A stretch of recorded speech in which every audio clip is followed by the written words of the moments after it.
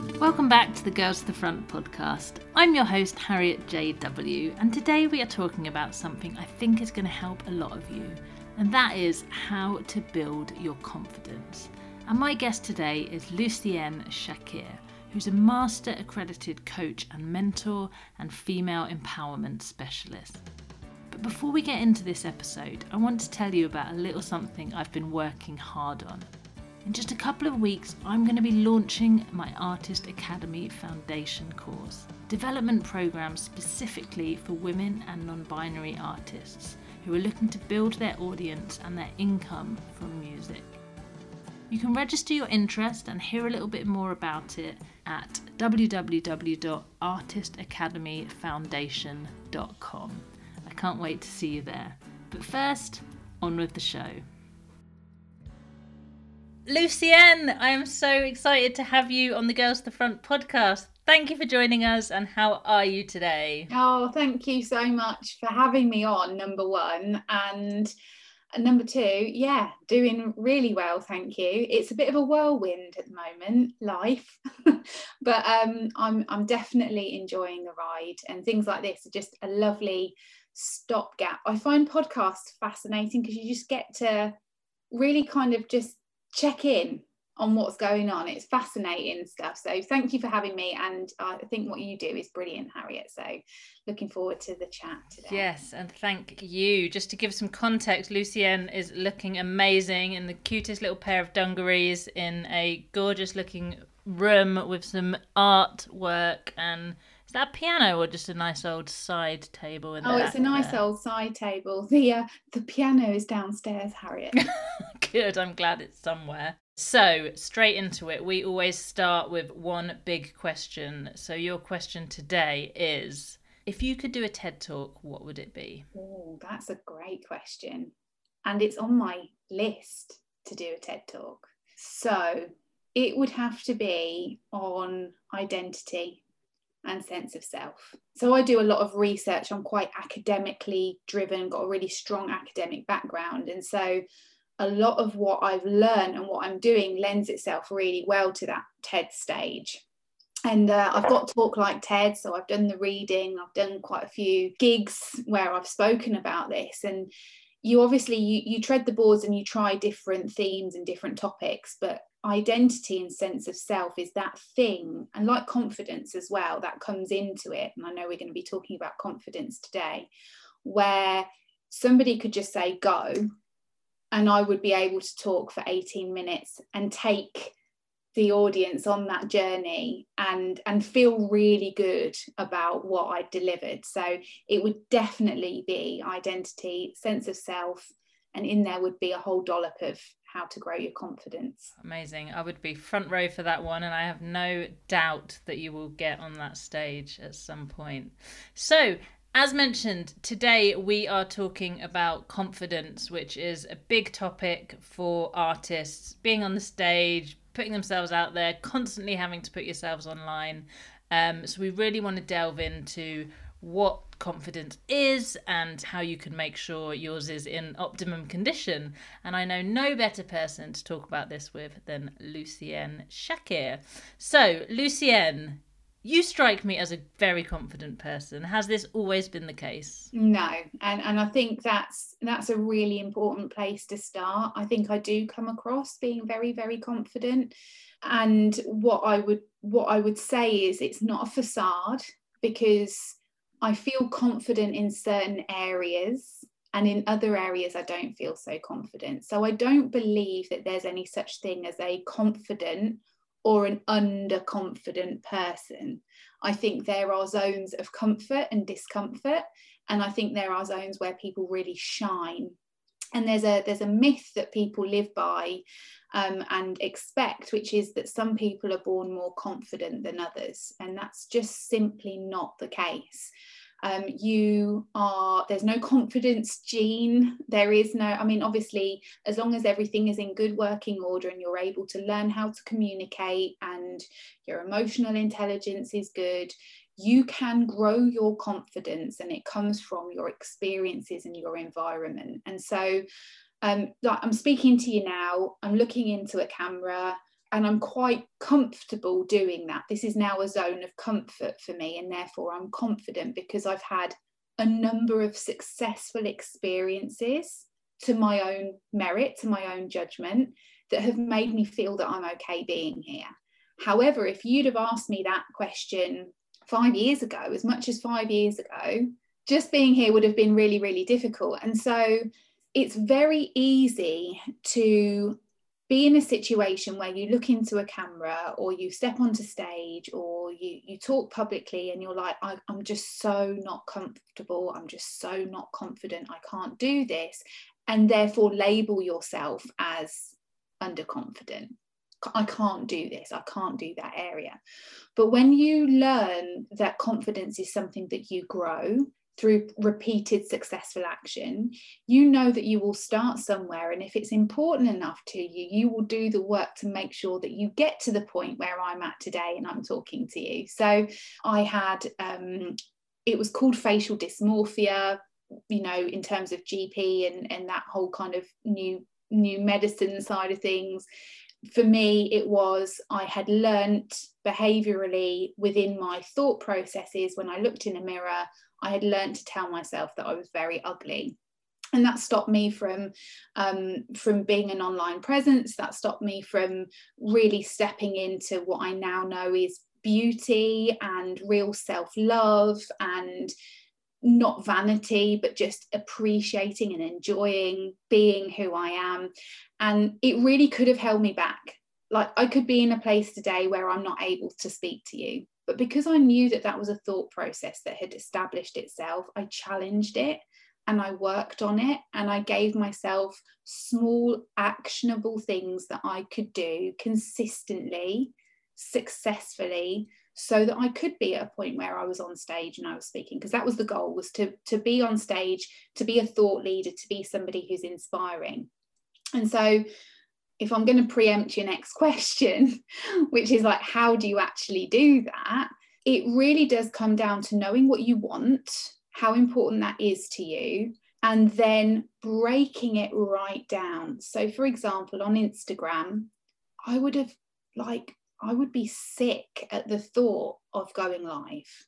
Like, that would turn my stomach inside out.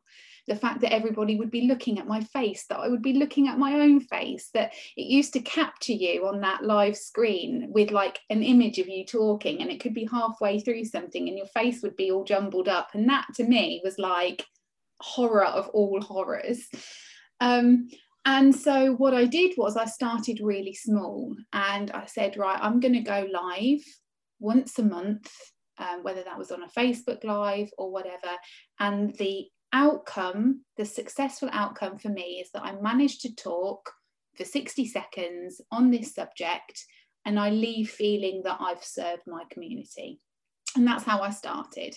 I had a coach at the time who said, if you don't get over this, you're definitely not going to grow into the space that you need to grow into. So I actioned it out and I built it up like that, slowly and very surely. There were a few knocks along the way. You know, there are always people who will say something a little bit cruel, or especially when you're stepping out of your comfort zone and you're doing stupid reels, like dancing about the living room and, you know, all those really uncomfortable, cringeworthy things. And then you just get over it. You learn to get over it. And the history of success is greater than the history of failure. And it just becomes a more natural way for you to be. And now I can sit here and talk to you and I'm fine with it. Thank the Lord that we are able to have this conversation. There's so much there that I want to unpick, but I want to start with the struggle, I guess, because this will be where a lot of people are coming from listening to it. And for you, this manifested in, I think you called it facial dysmorphia, which I imagine is similar to body dysmorphia, where people think that their body looks different to it does. So is this something that was from when you were young and it was something that you then had to take on as an adult, or was it something that just came about? Yeah, so it's interesting. There's a lot of things that were going on there, but there was one very pivotal time. So there was a history of me being called ugly. I had a group of female bullies who were delightful human beings, all going through their own stuff, I'm sure, but who were really, really horrible, nasty. I didn't let it ever visibly affect me, but it definitely impacted me. So things like burger lips, because I had quite pronounced lips, got really big gums. I've got big teeth and big gums, and when I smile you can see as much of my gum as you can my teeth, and they like to point that out a lot. I got really bushy eyebrows. I was told I had a piggy pointy nose, you know, so you can see my nostrils, but it's also quite pointy. So all of these things were things that were said to me living in a small village, having a small primary school community, that was said quite often, and that actually went into secondary school. So that went all the way through secondary school. So I was hearing that narrative a lot. I also had a little bit of an issue around my sense of self and identity, because I'm half German, and they would call me a Nazi and all of these things. And at the time I was like, whatever, like it doesn't bother me at all, like I was absolutely fine. But I know now, from what I know psychologically, that will have had an impact, because I can remember those things as well. I can't remember the good things people said about me, but I can remember those not very nice things. And there was one incident that happened when I was 15 or 16.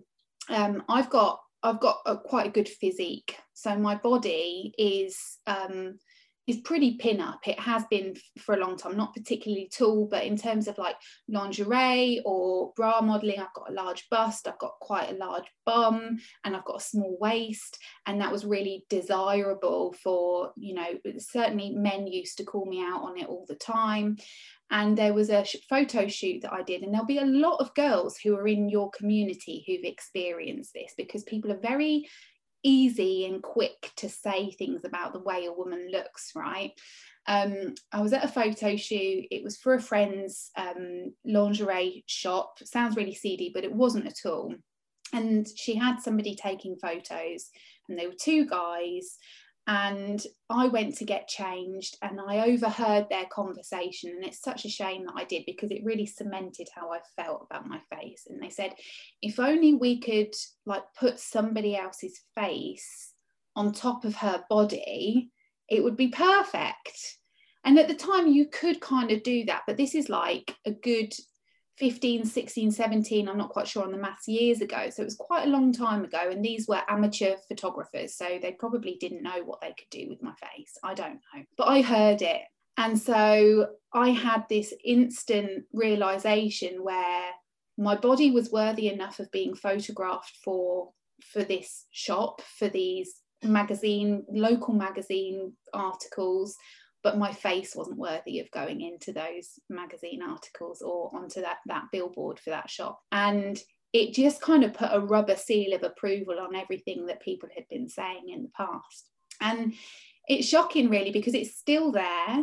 It's definitely still there. So when I talk to you about my piggy pointy nose, my burger lips, my standout teeth, and my big gums, I can see it as I'm talking in this Zoom meeting, and I feel a little bit uncomfortable, but I know that that's a narrative that I don't need to actually listen to. And there are lots of things about my face that I know are beautiful and that I do love and cherish. And actually, I've worked with so many women now who hate their faces and hate their bodies, that I've realised that the self-talk that we have is just so demonizing and awful. I'm not prepared to do that anymore to myself. So yes, there was a moment that cemented it for me. It's still there, but I know how unkind it is to let that narrative run its rule in my mind, in comparison to actually going, do you know what, Lucienne, you're beautiful, it's okay, don't worry about it, enjoy your face, because you're going to be old one day and you're going to wish that you still had that that you have. So yes, there was a moment, and there'll be a lot of girls that work with you, and things will be said backstage, on stage, in photo shoots, and these girls will be listening to and picking up on that all the time. So it's really important to call it out and understand what people are saying and the impact that it has. Well, thank you for sharing all of that. And I know that you know, all of these comments, we all sit on this history of things that we've heard and things that we've seen, and it just builds and it builds and it builds. And the power of the negative over the positive in terms of your memory and remembering them is just amazing. But something that I wanted to ask from a personal perspective, when I coach artists, I often have them talking about these things that they see in themselves that I can't see. So when you're talking, I'm like, what? She's stunning. And like, I thought that from the first time I ever saw a photo of you on Instagram. But is that then helpful to be told that? And I'm thinking of one particular artist who's like ideal face, body, hair, everything, who just thinks that she's ugly and worthless. And I'm not sure if me going, what, you're beautiful, you're stunning, what, is helpful in any way. From a coach, friend, parent perspective, what is the helpful reaction to somebody who really does believe this about themselves, but you can't see it? That's a really good question, Harriet.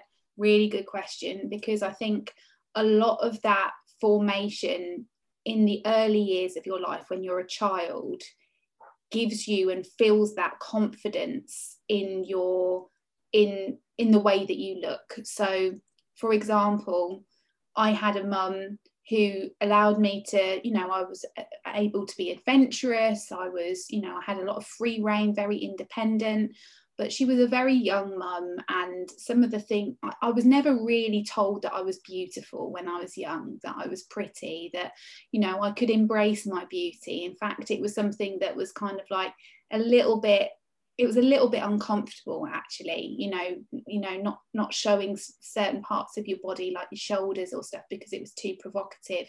It was that kind of narrative rather than you're so beautiful, you're so pretty. And that can be vacuous as well when parents are saying that and it doesn't mean anything. But I didn't believe that I was beautiful because I wasn't hearing that from the adults around me very often. I hear it a lot now and it's lovely, but at the time I didn't hear it very often. And so I think that formation of self-belief of beauty can happen at a young age when you've got those influences of parents who are, beauty is a subjective thing as well. I think that's really important to say, because what I find, and it's not actually that important, it's how you feel about the way that you look that's important. So I'm not saying that parents need to be saying that their children are pretty or whatever, but actually as parents, we have a responsibility to grow those foundations of confidence for our children, and in all areas, including beauty and loving yourself and being able to step forward in who you are. Because I know that I'm going off on a slight tangent here, Harriet, but there is nothing more beautiful than confidence, right? You can look however you look. The most beautiful thing in the world is somebody who is grounded in their confidence. And so it's got nothing to do with facial features. It's got nothing to do with your body. There are some of the most beautiful people in the world haven't got that stereotypical symmetrical face that we see in magazines, but they love themselves and they're confident in that, and that is stunning. So it's having that grounding and that formation of knowing that you can step into your beauty from your parents. But to answer your question, when you get to a certain age, it's my belief that anything that you say to a person that is in response to their fear or their discomfort isn't going to really help. It has to come from within them. So you can coach them and you can guide them and you can say, how is this going to help you? How is thinking like this going to support you? Is there something that you see like this in somebody else that that you don't agree with? Guiding them down that journey of opening their mind.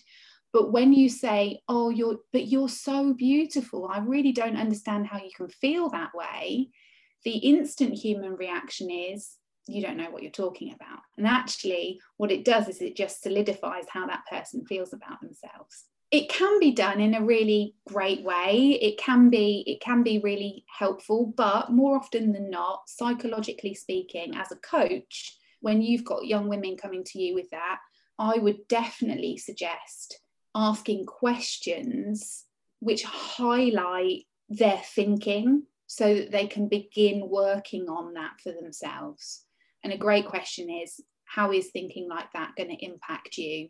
for the next 5-10 years. And when that realization hits home, it's like, okay, this isn't going to help me. I need to do something about this. God, it's so deep rooted, isn't it? And I'm going to become a parent for the first time in 3 months, and I'm reading a lot about this, and I am somebody that has been very achievement oriented throughout my life, like history of sports and things. And I've even started, I mean, thank God I'm having a boy. And I'll ask you about this in a minute, what the differences are.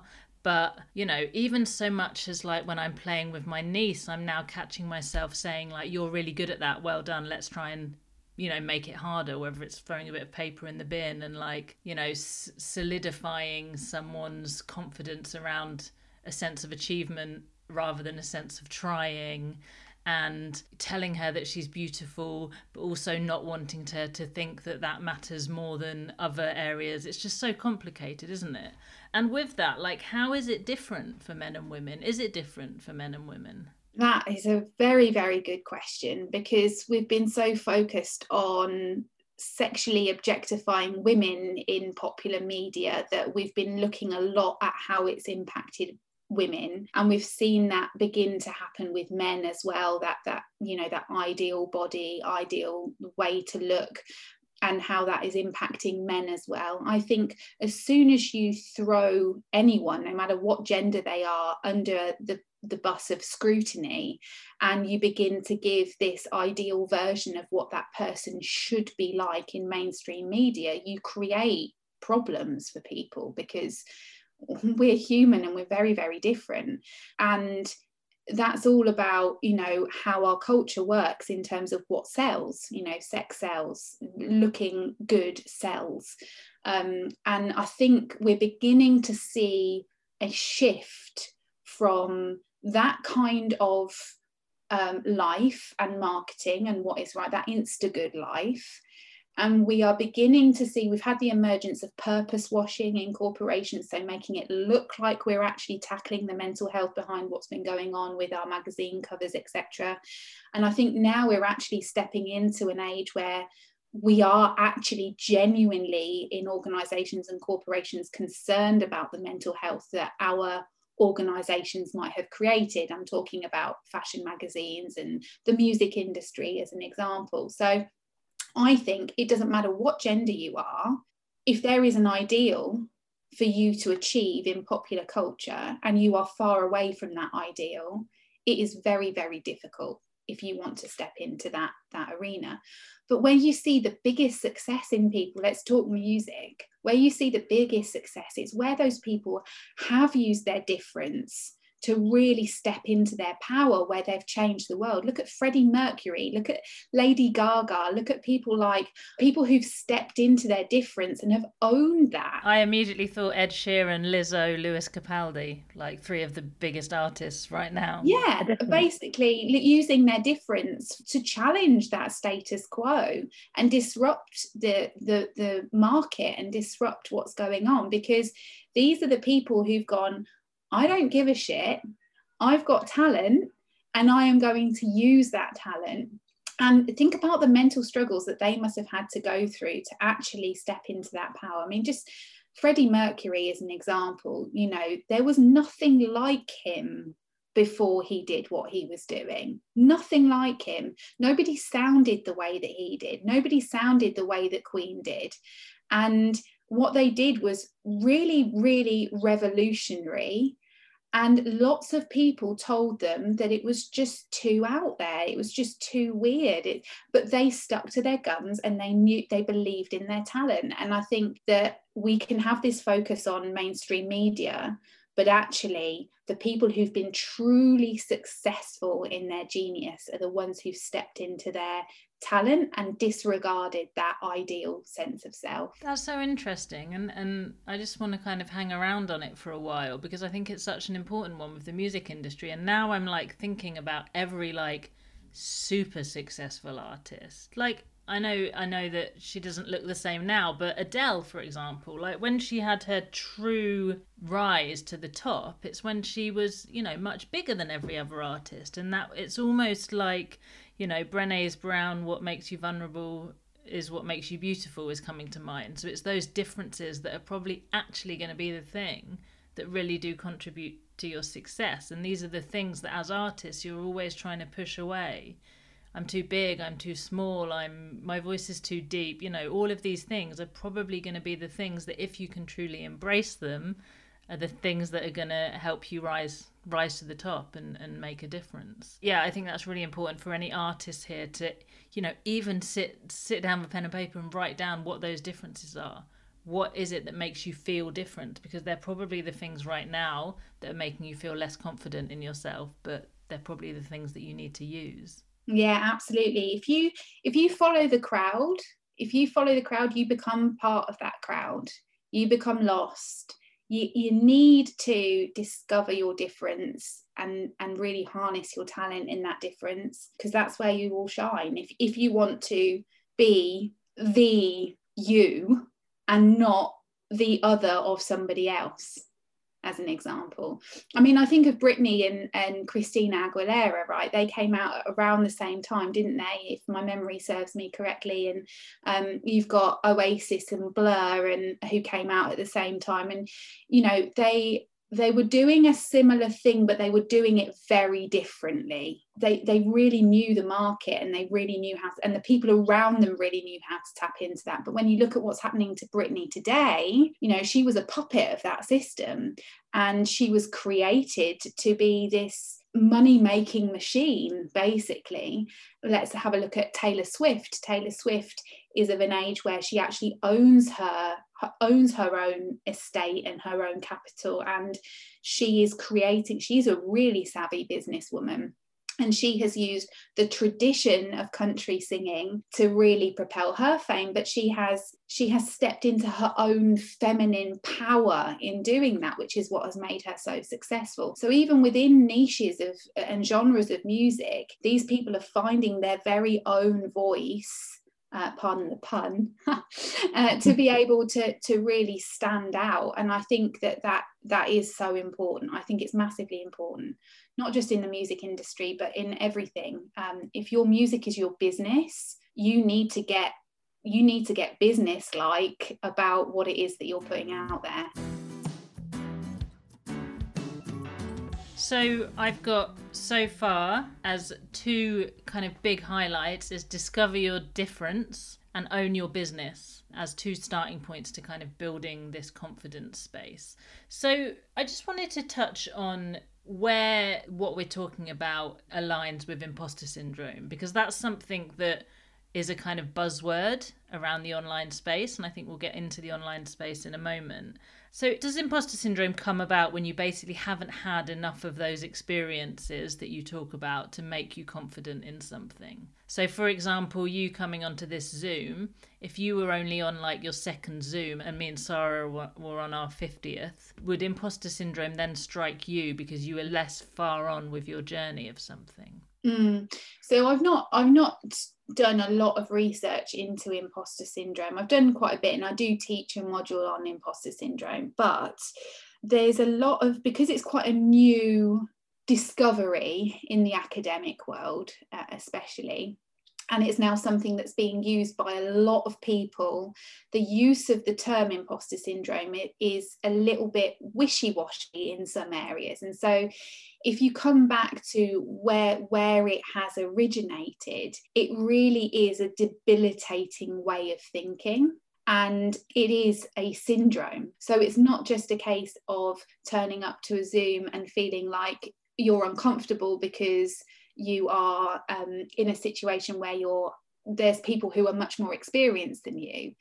It is where you have the skills, the knowledge, the history and the experience to be at that table. So I talk a lot around, I talk with a lot of C-suite boards, basically. I talk with a lot of corporate boards. And so there will be women on those boards who've got the same amount of experience. There'll be men as well who have the proven track record, but who do not feel that they are as worthy of being around that table as everybody else. And it holds them back.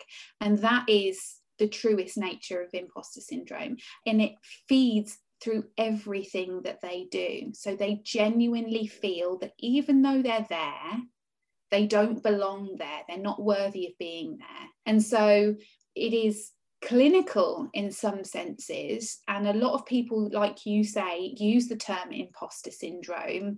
And again, there's that imposter syndrome washing of like, oh yeah, well, we suffer from imposter syndrome. And actually, I would ask you to really evaluate whether or not you do suffer from imposter syndrome, because sometimes it might actually just be an underconfidence. It might be that you haven't got the experience. Like I didn't have the experience of going live on social media.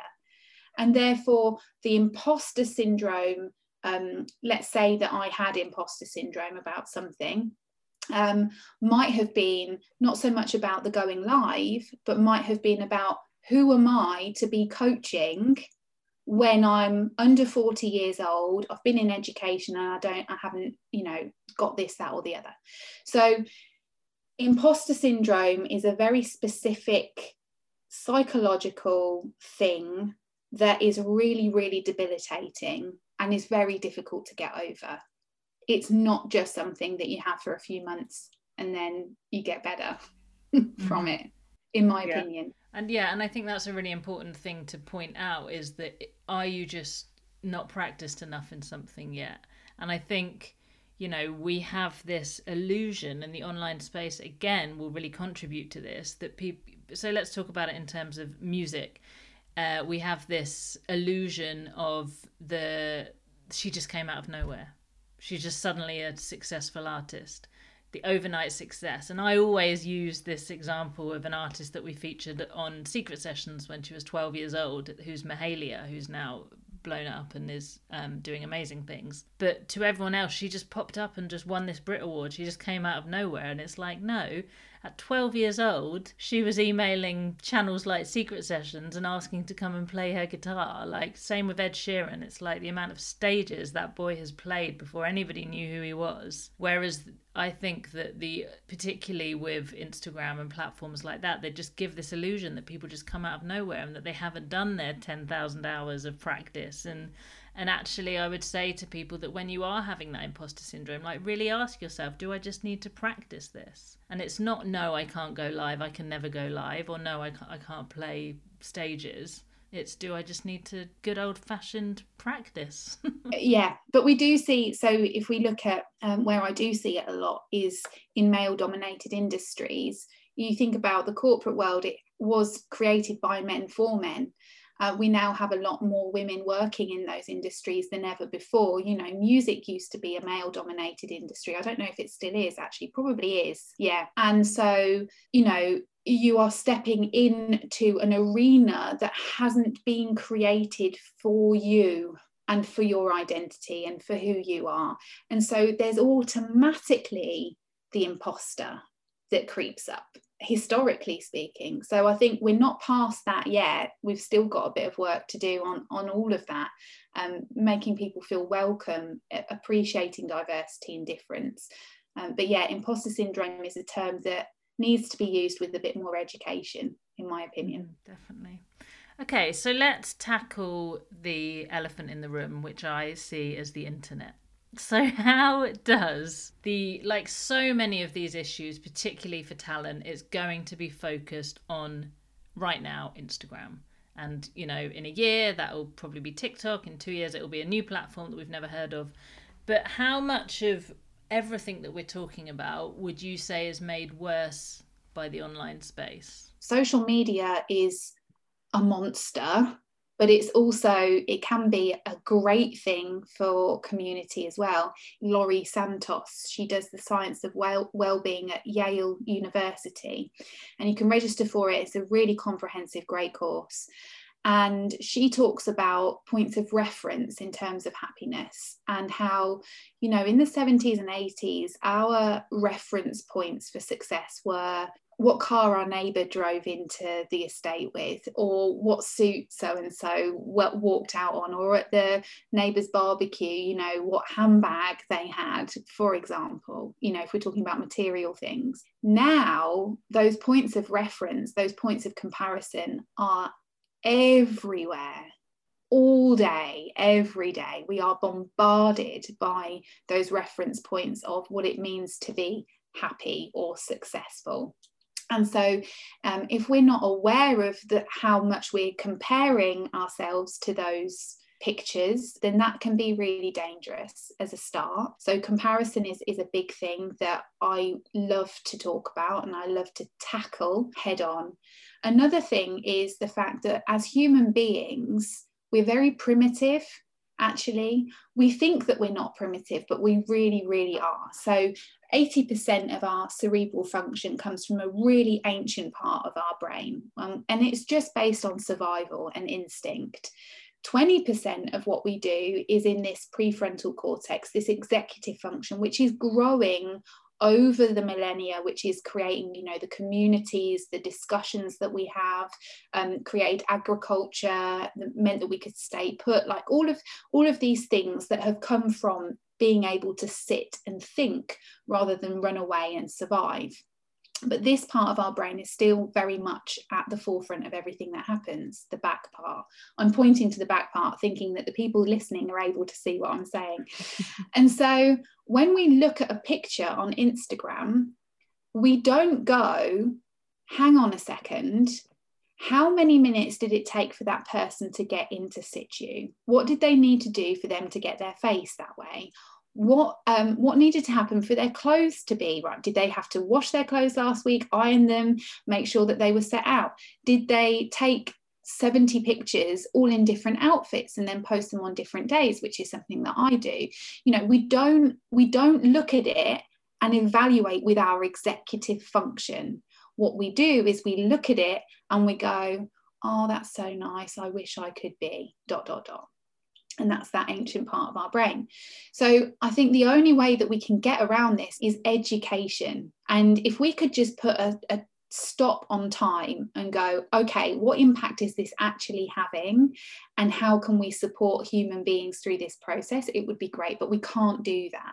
So we need to make sure that the people who are responsible for that conglomerate of social media money-making machines are responsible for how they educate people in what they're seeing. And I think that that's super important. And if they're not going to do that, then we as adults need to notice and we need to educate ourselves on how that's working. So it's our responsibility, but it's also those moguls' responsibility to ensure that they're educating, because it can be really, really devastating to a lot of people to see these pictures of ideal lives which just aren't real. Yeah. And that's so interesting, that the point around education, because I think even with what we're talking about today, when you actually understand from like a physiological point of view why you're having these reactions, it's much easier in the moment to check yourself when you're having those reactions and think, she's not actually in first class in... Did you hear about? So apparently there is now these suites that you can go and rent out, and they're essentially photo booths that put you in the first class seat on an aeroplane, so that you can take a picture of yourself and then post it to Instagram and pretend you're flying somewhere. It does not surprise me at all. Absolutely bonkers. Like, you and I have met on Clubhouse, and we know that there are people who have bought followers, or there are people on Instagram who have bought followers.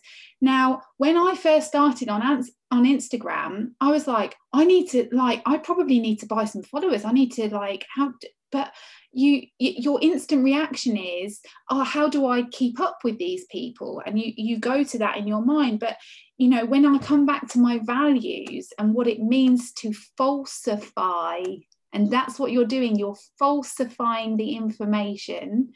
We as people who are influential, public speakers, thought leaders, people on social media, we have a responsibility not to falsify what we're putting onto social media. That means not buying followers. That means not making up our pictures. I mean, yeah, you can say, like, where do you draw the line?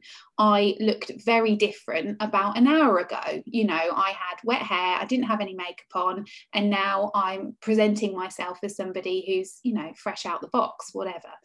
But at what point do we say too far is too far? And for me, paying for a studio which looks like first class when you can't afford first class, and you're portraying an image of yourself that's not real, is just falsification, and it's not okay. And what it does is it perpetuates the problem. So people then follow you thinking that you've made wealth, whatever wealth means to you, monetary wealth where you can afford to fly first class, and then want to do the same thing. And so how do we know what's real anymore? And how does it just blows my mind. It blows my mind. That's not to say that I haven't been, I have thoughts sometimes where I'm like, gosh, if I could just hire a conference room in so and such and deliver my training there, it would look amazing. It would look absolutely incredible compared to, some of the clients that I've got amazing conference rooms, but we're not allowed to film in them because I've signed an NDA. So, where is the line crossed? And I think if it's truthful and it's honest, it's okay. But when you are deceiving people, I think it's just so wrong. I don't know if I've answered your question. I've just gone on a massive rant, but it really annoys me. Yeah, no, totally. I like to try and trust my gut with these things, because yes, we all use a filter now and again. Yes, we all potentially pump up levels of certain success and focus on other things. And I think that, it's natural. And I think naturally as human beings, a lot of us, I know I would, and you probably as someone that would as well, would more likely to downplay things. So I often have to sort of force myself to celebrate successes and highlight wins, and that's the nature of social media, but it's also the nature of being proud and being confident and selling yourself. So I think where you have to realize, and this is for artists particularly, like going on and talking about how proud you are of your single and how well you've done doesn't come naturally to a lot of people. But I often just really try and follow my gut with what feels right. And if you get that kind of slight icky awkward feeling that you're not being authentic and you're not being true to yourself, then maybe that's the time to sort of check in with what you're posting. And you do have a responsibility as an artist to your fan base. And often a lot of the girls that we work with, they have a very young fan base. And I think just, being conscious of the space and being conscious of the way that you feel is you might be making someone else feel that way as well. So, it's a cycle. And I'm just so happy that it is a conversation now that is very prominent and starting to being taken into our own hands a lot more. So we're getting closer to wrapping up, but I just wanted to go into a little bit of some of the kind of tools, tactics, techniques. Like we've spoken a lot about the kind of physiological state, which I think is really useful for just being able to check in. But do you have any like morning routines, any daily rituals, like anything that you can share that can just prime you and get you into this state of feeling confident and not feeling rubbish, basically, when you log into your platforms? I do. I really, really do. What's important to note is that when you hear people talking about this, if you try and do everything all at once, you're setting yourself up for failure. So as you're listening to this, just choose one or two things that can serve you, do them for a month and see how they go and evaluate them. So it's taken me a long time to get to where I'm at, bearing in mind as well, I had a nervous breakdown about 10 years ago. So what I do is based on knowing what it's like to be burnt out and making sure that I look after myself. And so the trick is to not only do this stuff when you feel bad, when you need to take action, but to do this stuff when you feel good too. So to be proactive rather than reactive. The first key thing is knowing your cycle as a woman, understanding where you are on your menstrual cycle, what that means to you, when your great days are, when your not great days are. Really, in terms of high performance, you can imagine me saying this to a boardroom of like 12 men. The women that we work with, they need to know how to work at peak performance, and that's about knowing your cycle. The second thing that's really, really important is having a routine. having a morning and an evening routine that bookend your day, and making sure that the night before, for me, this is so important, you have prepared yourself for the following day. Because the more you can do to prepare, the less your brain has to think about what's going on, and your brain just wants to conserve calories, and it's really stressed if it has to hold all of that information in there. So preparing the night before to the point where you just spend 10 minutes journaling out, right, what's happening tomorrow, what do I need to put in place, and making sure that that's all set up. And then the last thing that I'll say is, because I could actually talk all day about this, is that we are no more sophisticated than our biology. We are human beings. And so we need good sleep, hydration, good nutrition, exercise, and a good community in order to thrive. That's the foundation of what you need. So if you are expecting to perform, to be visible, and to be at peak performance, you don't know when your cycle is, you're not organised with your day, you're not well hydrated, you haven't eaten well, you're not well exercised, and you haven't got a good community around you, you're really, really, really swimming against the tide. So those things are absolutely key. And if you do that consistently when you feel good, as well as when you feel bad, you will definitely set yourself up for success. Amazing. Lucienne, thank you. I too could chat all day on this. It's such a brilliant subject. I want to make sure people know exactly where to find you so they can go and get more of this information. What is your best method of communication? Well, for all the cool kids out there, Instagram. I used to have 400 followers.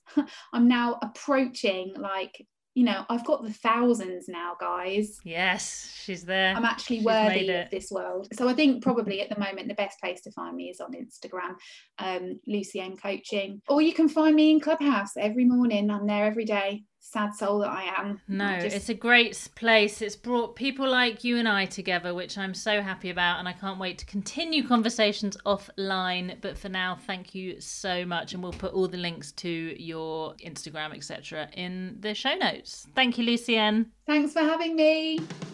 Thanks for listening and joining us on the Girls to the Front podcast. If you want to come and say hello on Instagram, you can find me at HarrietJW or at GirlsTTF for the Girls to the Front page. Once again, I just wanted to remind you that if you did want to sign up to our artist development programme, you can head to artistacademyfoundation.com.